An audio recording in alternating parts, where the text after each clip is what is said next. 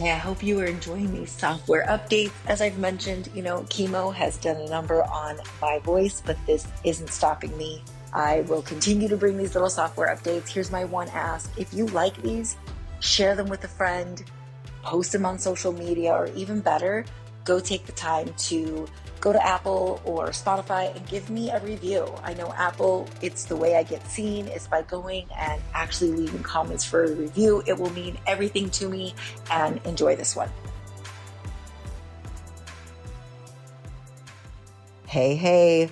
So this is just going to be a reminder that you're actually chasing a feeling. You think that you're chasing, the money or the body or the career, but you're actually chasing the feeling that you think comes along with that.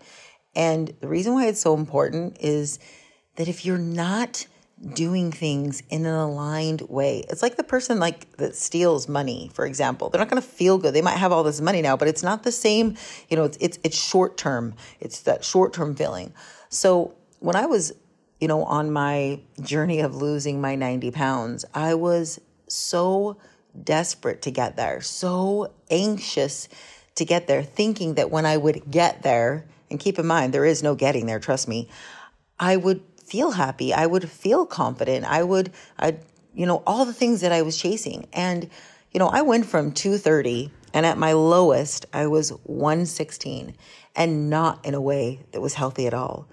And this is when I really saw that I'm not chasing a number. I'm really chasing a feeling, because getting here this way is, I'm at the lightest I've ever been, and I'm the most miserable I've ever been.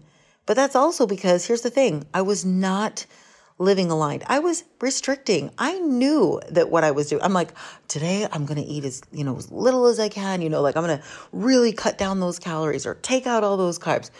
When I knew that this was me just being anxious to get there, because then what would happen is I would then binge because I've restricted for so many days that eventually I would just cave. And so on the outside, the appearance, the scale, all of that looked the same, week to week.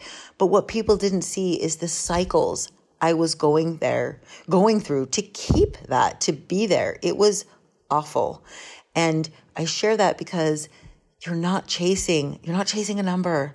You're chasing a feeling. And if you do not get there in a way that is aligned to your best self, that is aligned to what you know to be healthy, to be good, to be, sustainable, and approaches in everything, making more money, losing the fat, you will not feel good.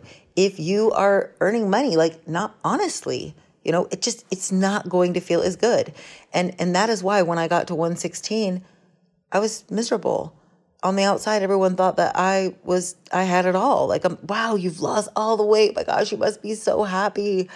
And I'm like, if they only knew what I'm doing to keep this, I'm not putting my health first. I'm sacrificing sleep. I'm sacrificing, nutrients, because I'm just hard charging for that, what I think is going to be the end. There's no end. That's a whole different, message. It is a constant daily journey. And this is why you have to learn to keep your small promises to yourself, why you have to remember your follow through, how you have to do what you say you're going to do when you are making those decisions as your best self. Because I knew better. I knew that going down to 1,000 calories was not going to be, long-term sustainable for me. I was in those moments saying, no, I want it now. Had I paused and made it a health approach and paused and chased a feeling, which is, man, you know what? I may not be where I want to be yet, but every day I do everything in my power to get there. That's what makes you feel good. That's what gives you the confidence. And that's why you see people walking around that they're not at their maybe end goal or ideal place they want to be, but they feel awesome and they're confident because they know they're doing the things day to day.